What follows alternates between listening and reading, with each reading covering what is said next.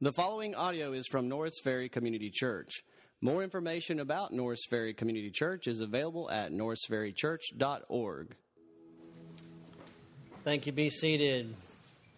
Well, as we read in our text today, we see Paul say in verse 17 who he's addressing. He says, "But if you bear the name Jew and rely upon the law and boast in God." So I wanted to just spend a few minutes before we got into the details of the text to make sure we understand who is the Jew that Paul's talking to. Let me begin by reminding you that Paul is a Jew himself. Certainly there's no anti-Semitism here. There's no slur going on against the Jews. In fact, what we'll see is the Scriptures, we're going to see how blessed and how special and wonderful the Jews are. And so who is the Jew that Paul is referring to? Well, as we look through the Scriptures, we see that it goes all the way back to Abraham. God, in Genesis 12, made a covenant with Abraham. What was the covenant for? What was God doing? He was promising to restore all that was lost in the fall. In Genesis 3, we see all the blessings of God that were there were forfeited when they sinned. And God says, instead of just saying, "I'm done with you," He comes to Abraham and He says, "I'm going to restore all the blessings through Abraham." And He made a promise to Abraham. He said, "Abraham, you're going to have children. You're going to have a nation of children." The problem is Abraham and Sarah were old in age and they were barren. They were not able to have children. And so it was going to take a miracle. Well, Abraham believed God. He took God at His word. God promised to do this. Abraham believed God. In Genesis 5:6, it says that this faith of Abraham was credited to him as righteousness. Faith is the key to being made right with God from the very beginning.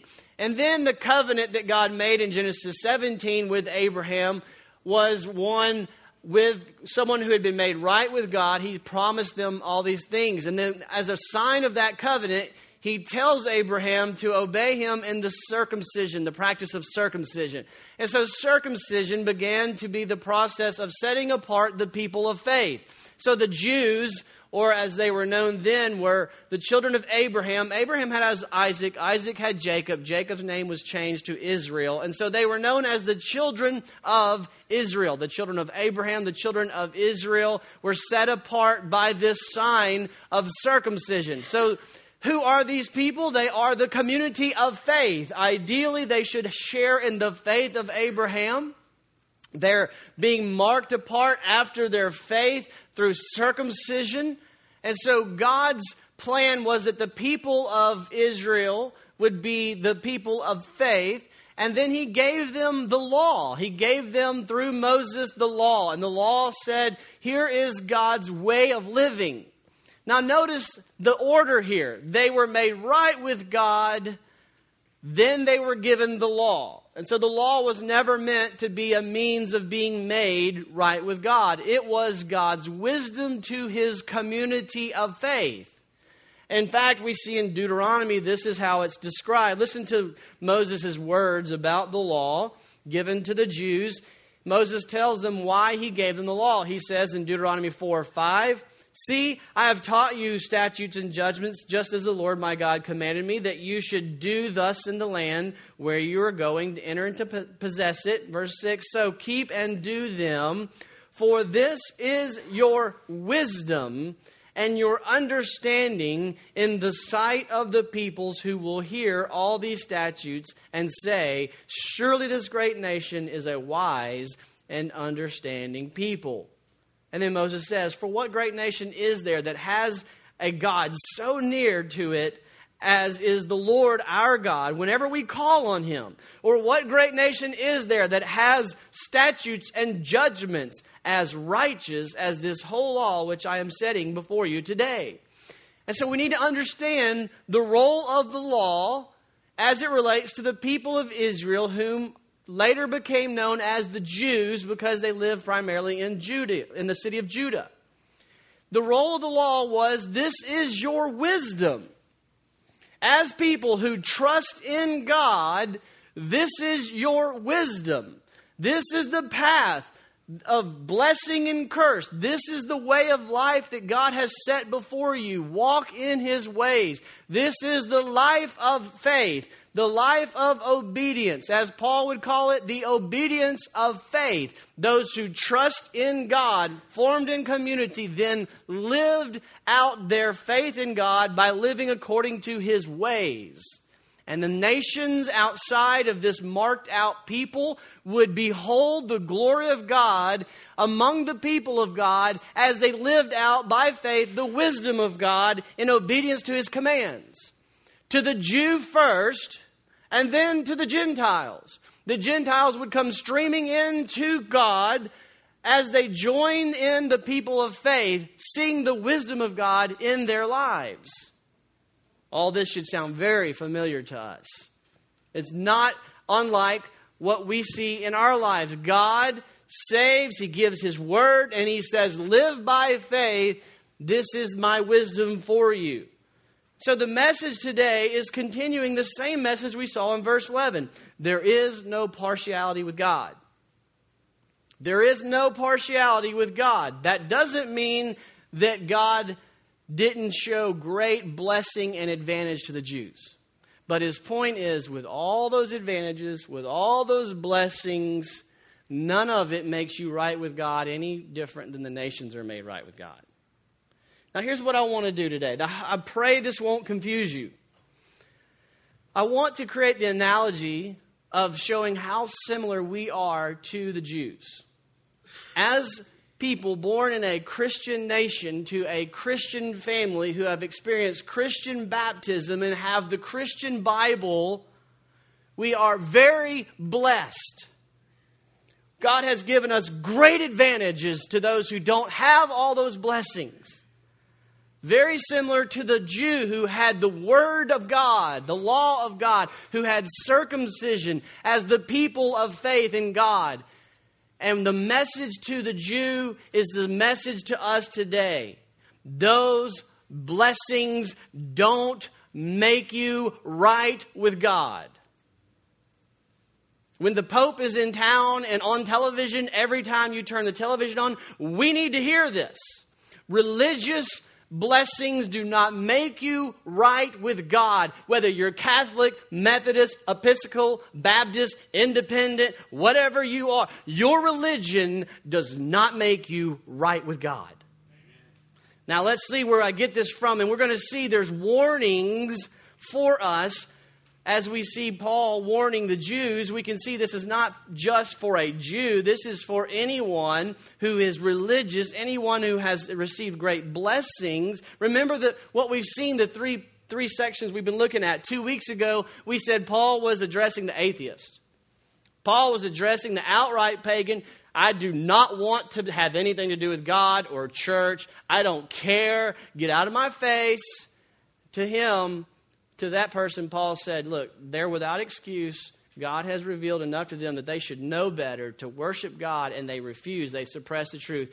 They're guilty. Last week, to the moralist, he said to the one who looks at that atheist, the moralist, looks at that atheist and says, I'm good with God because I ain't doing that. I'm better than them, and so I'm right with God. To that moralist who's trying to live a good life and keeps his nose clean, God said through Paul, guilty, just like they are. And today, to the religious, the ones who have the great blessings of the Word of God, the church, and baptism, and all the trappings of religion, he says, guilty. There is no partiality with God. And so we're going to hear 3 warnings today, and you're going to see the wording is very strange because Paul is going to argue and has been arguing, you are made right with God by faith alone. 1:16, the gospel is the power to salvation to everyone who believes, because in it the righteousness of God is revealed by what? Faith. And then in the middle of this argument, it's not by works, it's by faith. It's not by works, it's by faith. He then describes the one who is justified by faith is one who does works. And you just go, okay, I thought I was getting this stuff. So let's see if we can understand this. It's easy enough to just say what I know most of you already think it says, and I could just stop there and go, okay, we all know what this says, so let's move on. But we got to say, is that really what Paul's saying? And that's where the hard work comes. Is that really what Paul is saying? And so let's look at this. So the first warning to us who have the Word of God is this: doers of the Word of God will be justified, not just hearers of the Word of God. Doers of the Word of God will be justified, not just hearers of the Word. This comes from 12 through 16. This first warning comes to us from Paul, warning the Jews regarding the law that they have. And we see the equivalent with us is we have the Word of God, but it's the doers of the Word of God who are justified, not just the hearers. Verse 12 says this: for all who have sinned without the law will also perish without the law, and all who have sinned under the law will be judged by the law. The point here is this: God is not partial. Just because you have the Word of God, having the Word of God does not fix this judgment problem. Being born in a Christian family that has a Bible on its shelf, every shelf in the house, carrying it with you to church, does not fix the problem that we have, and that's a sin problem. He's talking to the Gentile who doesn't have the law. He says those who sin without the law, guilty. He's talking to the Jew who has the law, those who sin under the law, guilty. God's not partial. Verse 11, everyone who sins is guilty and will be judged for their sin. In support of this statement, Paul goes on to describe two people, and this is confusing to our brains. Look at verse 13. For the reason is not the hearers of the law, it's not the hearers of the law who are just before God, but doers of the law will be justified. Now, the problem with that verse is our brains make it say something it's not saying. He does not say you will be justified by doing the law. Look at it again. He does not say that. He's describing the one who will be justified. He's saying they fit into one of two categories. And I'm going to test you, and I want you to literally raise your hand. If you're afraid, you don't have to. I want you to pass the test right here. Okay, I'm asking you, true believers in Christ, will they be described as hearers of the law or doers of the law? If you think they're simply hearers of the law, raise your hand. If you think they will be described as doers of the law, raise your hand. Okay, so we get it. He's not saying anything different than that. He's saying those who will be... Everybody's going, whew, got that one. Those who will be justified are described as not hearers of the law, but doers of the law. So he's not changing the doctrine of grace. He's not saying you are saved by doing the law, but he is saying doing the law matters. He's saying the way you live matters. If you are going to be justified by grace through faith in Jesus Christ, then your life will be characterized as a doer of the law. That's what he's saying. So when he says, he's just in the middle of this downplaying of works for salvation, he's saying, but don't forget, those who are saved will be characterized as doers of the law as opposed to simply hearers of the law. In other words, when you carry that Bible to church and you are so thankful for the Bible and for your church and you have this Bible, does it condemn you when you read it? Can you look at your life and say, I need to be doing this, not just having this? Those who are justified, those who will be justified, will be those who, when they read the Word of God, know, I need to be living this, not just having this. Nobody is going to stand at the judgment seat of God on Judgment Day, and he says, why should I let you in heaven? Nobody will get in saying, because I got your Word. Nobody will get in because they say, I read your Word. No one will get in because they said, I memorized your Word. That's not going to cut it. There is no partiality with God. all who have sinned, whether you had the word or didn't have the word, will be condemned for your sin. In verses 14 through 16, he goes on to say, this is no different for those who don't have the word, the Gentiles. He says they must be considered doers of the law as well. God judges Gentiles the same. In verse 14, he says, for when Gentiles who do not have the law do instinctively the things of the law, these, not having the law, are a law to themselves, in that they show the work of the law written on their hearts, their conscience bearing witness, their thoughts alternately accusing or else defending them on the day when, according to my gospel, God will judge the secrets of men through Christ Jesus. That's a challenging verse that we went back and forth all week on, but the bottom line is, it's whether this is saying Gentiles are condemned without the law because of their sin, just like Jews are condemned because of their sin, or if it's saying the opposite, which is Gentiles are only saved when the Spirit of God writes the law in their heart, just like Jews are saved only by the Spirit of God writing the law in their heart. The message is the same. He's saying this: it doesn't matter how much religious blessing you have from God, it doesn't save you. There is no partiality with God.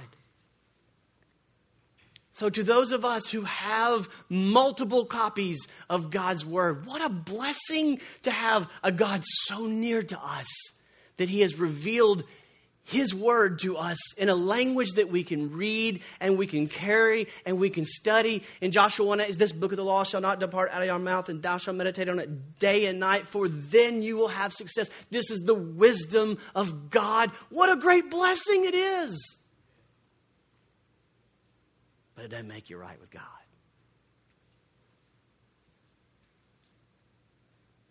We don't worship the Bible. We worship Christ, who is the point of the Bible. We see this in the New Testament all over the place. You've been saved by grace through faith in Jesus Christ to walk in the good works that God has prepared for you. The purpose of your salvation is to walk in the deeds that He has laid out before you. James 2:20, he says, but are you willing to recognize, you foolish fellow? I like that. You're willing to recognize this, you foolish fellow, that faith without works is useless. Verse 26 of James 2, for just as the body without the spirit is dead, so also faith without works is dead. Paul warns in Titus 1:16, he condemns those who profess to know God, but by their deeds they deny Him, being detestable and disobedient, worthless. Just because you have the Word of God and you say, I even know about God, I even know about Jesus, I've even memorized scriptures, I go to a church where they take the Word seriously, none of that makes you right with God. That's what Paul's saying to the Jew who was so thankful for the law and circumcision. He's saying, it doesn't make you right with God. So doers of God's word will be justified, not just hearers of the word.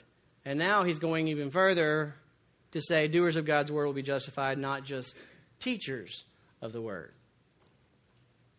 17 through 24, he says, but if you bear the name Jew and rely upon the law and boast in God. Now listen to these things. I pray these things are said about me, most of them. If you know His will, yes. And approve the things that are essential, yes. Being instructed out of the law and are confident that you yourself are a guide to the blind. I want to be a guide to the blind. I want to be a light to those who are in darkness. I want to be a corrector of the foolish. I want to be a teacher of the immature. Having the law, the Word of God, the embodiment of knowledge and of the truth. If that's you,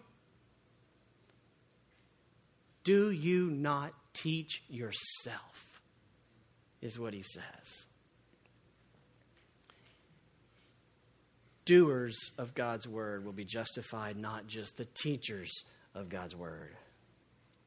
In these verses, Paul goes after those who boast to others that they are good with God because of their expertise in knowing the Word of God and teaching the Word of God. But again, Paul makes the same point. It is not enough to teach the Word of God to others. You must teach yourself to be a doer of the Word. And then he continues in verse 21, you who preach that one shall not steal, do you steal?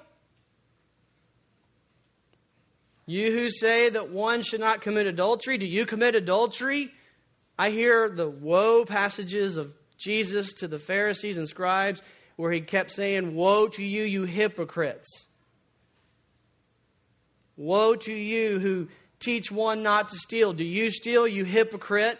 You who say that one should not commit adultery, do you commit adultery, you hypocrite? You who abhor idols, do you rob temples, you hypocrite? You who boast in the law, through your own breaking of the law, do you dishonor God, you hypocrite? For the name of God is blasphemed among the Gentiles because of you, just as it was written, you who think you are experts in the law are blaspheming the name of God because you're hypocrites. Now, as the experts in the law are hearing this, they're hearing one of two things. Worst case scenario, when he says, you're teaching them not to steal. Worst case scenario, they're literally stealing themselves also. They're stealing physically. And they're going, oh gosh, I'm condemned. You teach them physically don't commit adultery, and you physically are committing adultery. Condemned. Hypocrite. Now, what I think more likely is going on is when he says, you teach them not to steal, and they're going, I don't steal. I haven't stolen. I'm not stealing anything from anybody. And then the message of Jesus on the Sermon on the Mount comes through. That if you even covet, you're breaking the command not to steal, because it's not just an outward behavior that God's after. He's at the heart. And when they say, when Paul says, you who teach don't commit adultery, they're going, I've not committed adultery. And Jesus' words on the Sermon on the Mount is, if you lust, you have broken that command. Because I'm not just concerned with the outward behavior. I want obedience to flow from a changed heart. So stop even lusting. And then when he talks about robbing temples, he might have been talking about the one who isn't giving money to the Lord's work, or he's coveting and he's saying, listen, you think worshiping an idol, you're good because you don't have a wooden crafted image. He's like, listen, you're idolizing other things when you steal or you rob because you can't have. You're not satisfied. You're not content. The point is this, that in either case, either their outward actions are doing what they say you shouldn't do and they're hypocrites, or in their heart they're doing it. And Jesus and Paul says, you're hypocrites. You see, he's saying a doer of the law is not someone who simply does the law outwardly. He says that's like being a real pretty coffin. On the outside it's beautiful, but inside is dead bones. The point of the law is you are dead and you need to be born again. You are dead and you need spiritual life. And that spiritual life produces doers of the law. That's what he means when he says, do you not teach yourself the very law that you're teaching? Is if you see this as a list of rules and regulations and you find that you think you've measured up, he's saying teach yourself the word that you're teaching. Because the whole point of this word is faith in Jesus is the only way to be made right with God. That's the point Paul is trying to make to these experts in the law. As elders, as core class teachers, as community group leaders, as community group co-leaders, as parents who are trying to teach your kids the Word, Paul is saying, understand the message that the word teaches is you can't be good enough. You need grace. Trust Jesus Christ. And then you will find the fruit of your life is you are a doer of the law. So doers of God's word will be justified, not just hearers of God's word. Doers of God's word will be justified, not just teachers of God's word. And now this last one, I really hope doesn't confuse you. Doer of God's word will be justified, not just the baptized. Now what I'm doing is taking circumcision and showing analogous to baptism. Circumcision for the Jew was a marking off that they are members of the community of faith, similar to the fact that when we baptize someone, we're marking them off to be members of the community of faith. Paul is saying your baptism does not make you right with God. In fact, he's saying, if you are relying on your baptism, I don't care if it was infant baptism, if it was middle school, elementary school baptism, middle school baptism, or adult baptism, it never makes you right with God. And he says, in fact, if you think that makes you right with God, the thing that was supposed to mark you off as a member of the community of faith has actually made you not a member of the community of faith. That's what he's saying. Now see if we can follow that. Verse 25, for indeed circumcision is of value if you practice the law, or if you're a doer of the law. If you are a transgressor of the law, your circumcision has become your uncircumcision. Verse 26, so if the uncircumcised man keeps the requirements of the law, will not his uncircumcision be regarded as circumcision? Here's what he's saying. A Gentile who doesn't even have the law, if he has by faith been made right with God through faith in Jesus Christ, even though he never got circumcised, he's a member of the community of faith more than the one who thinks his circumcision makes him right with God. It's like saying to us in baptism, if someone out there trusts in Christ and never gets baptized, but you got baptized and you didn't trust in Christ, they're more a Christian than you are. Are you following me? Because Paul's mess within our heads in these verses. He's taking what is near and dear and precious to us, and he's saying, if you think that makes you right with God, you ain't right with God. Because only Jesus makes you right with God. That's what he's saying. And we see this stated finally, most clearly in verses 28 and 29. For he is not a Jew who is one outwardly, nor is circumcision that which is outward in the flesh. It's not just simply that. It's not fleshly. It's not outwardly. Verse 29, but he is a Jew who is one inwardly. And circumcision is that which is of the heart, by the Spirit, not by the letter. And his praise is not from men, but from God. Deuteronomy 30, verse 6.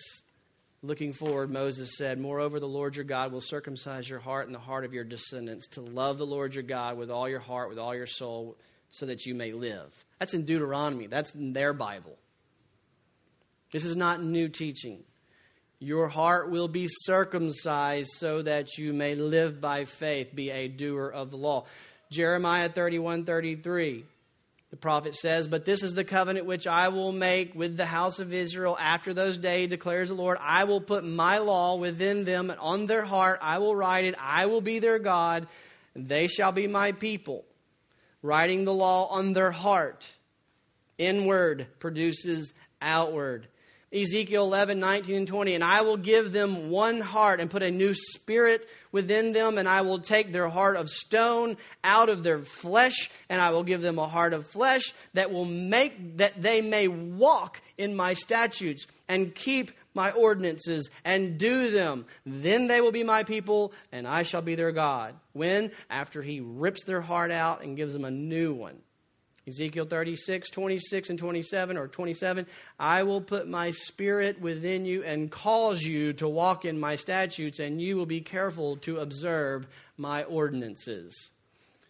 Paul is saying the same thing Jesus is saying, the same thing Moses was saying, the same thing Jeremiah was saying, the same thing Ezekiel saying. The Spirit of God produces the inward heart change, and the result is that you become a doer of the law. That's what we come to God on Judgment Day. Why should I let you in heaven? Because I've trusted in Christ. The Spirit of God has transformed me into a doer of the law by faith alone. So we are being challenged to examine our hearts, especially those of us who are here today in the church, who have been born into a Christian country, in a Christian city, with a Christian family, had a Christian baptism, and have the Christian Bible. And he says, that don't make you a Christian. Faith in Christ makes you a Christian. The Spirit of God radically changing your heart, that you then, having been made right with God, live according to the wisdom of God that He's given in His Word. The obedience to the Word of God then testifies of the inward change that has taken place, and it brings glory to God instead of glory to yourself in the eyes of man. You see, when it's you're doing these things to be made right with God, you get the glory from men. When it's God doing this from inside out of you, God gets the glory. And that's the plan. So which is it with you?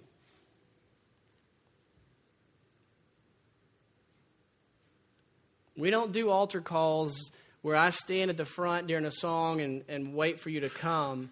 We do it after the service. We say, if you're under conviction, then come talk to us after the service. Nobody comes and talks to us. I've been assuming that just means that you're doing business with the Lord another way. Now, we get to hear a lot of it because it's a journey through this to Connection Group, to joining the church. And I hear a lot of the stories are going on, but don't leave here without doing business with the Lord, especially today. God is speaking to the religious people, and we are religious people. Are you counting on your baptism? Are you counting on your sincerity? Are you counting on your love for the church, or your desire to be a good Baptist, Catholic, Methodist, Episcopalian?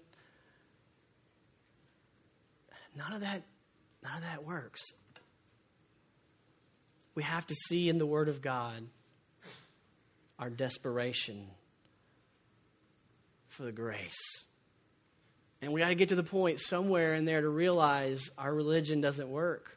Our good deeds don't work. We've got to see in the Word of God, my only hope is that I'm trusting in the righteousness of Christ to be credited to me on my account. And how do you know if you've done that? Are you a doer of the Word? Is the Spirit prompting you to do the Word? I know that's messed up. Don't rely on your doing of the Word. How do you know if you're doing the Word? Are you doing the Word? Is it Spirit produced? Is it inward hungering? Is it a heart of faith and dependence on Christ that is producing doers of the Word? That's massively important to get that subtle difference, because heaven and hell hang in the balance. Let's pray together.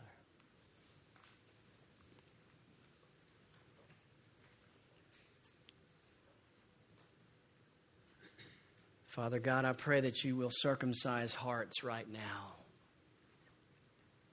pray that you will give spirit transformation within hearts to see the glorious good news of the gospel and a hatred for self-righteousness.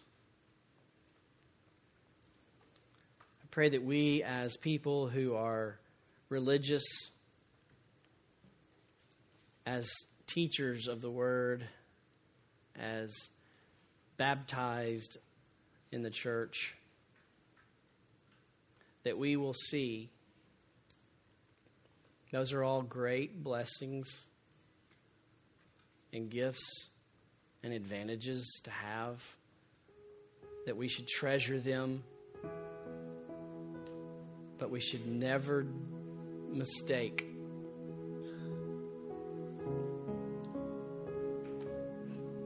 the truth that we cannot be made right by those things. All those things are to be pointers to and symbols of faith in Jesus Christ makes us right with God. And dear Lord, during this song that we are about to sing, I pray that you'll bring about a mighty conviction and that people will come to faith, or people will come to realize changes in their life that need to be taking place. And that after the service, they will talk to someone and do business with you, whether it be the pastors up front or the friend who brought them or a community group member, a church member, whoever it may be. Lord, may we do business with you this morning. It's in Christ's name we pray. Amen. Thank you for listening to audio from Norris Ferry Community Church, located in Shreveport, Louisiana. Feel free to make copies of this message to give to others, but please do not charge for these copies or alter the content in any way without permission. For more information about Norris Ferry Community Church, please visit us online at norrisferrychurch.org.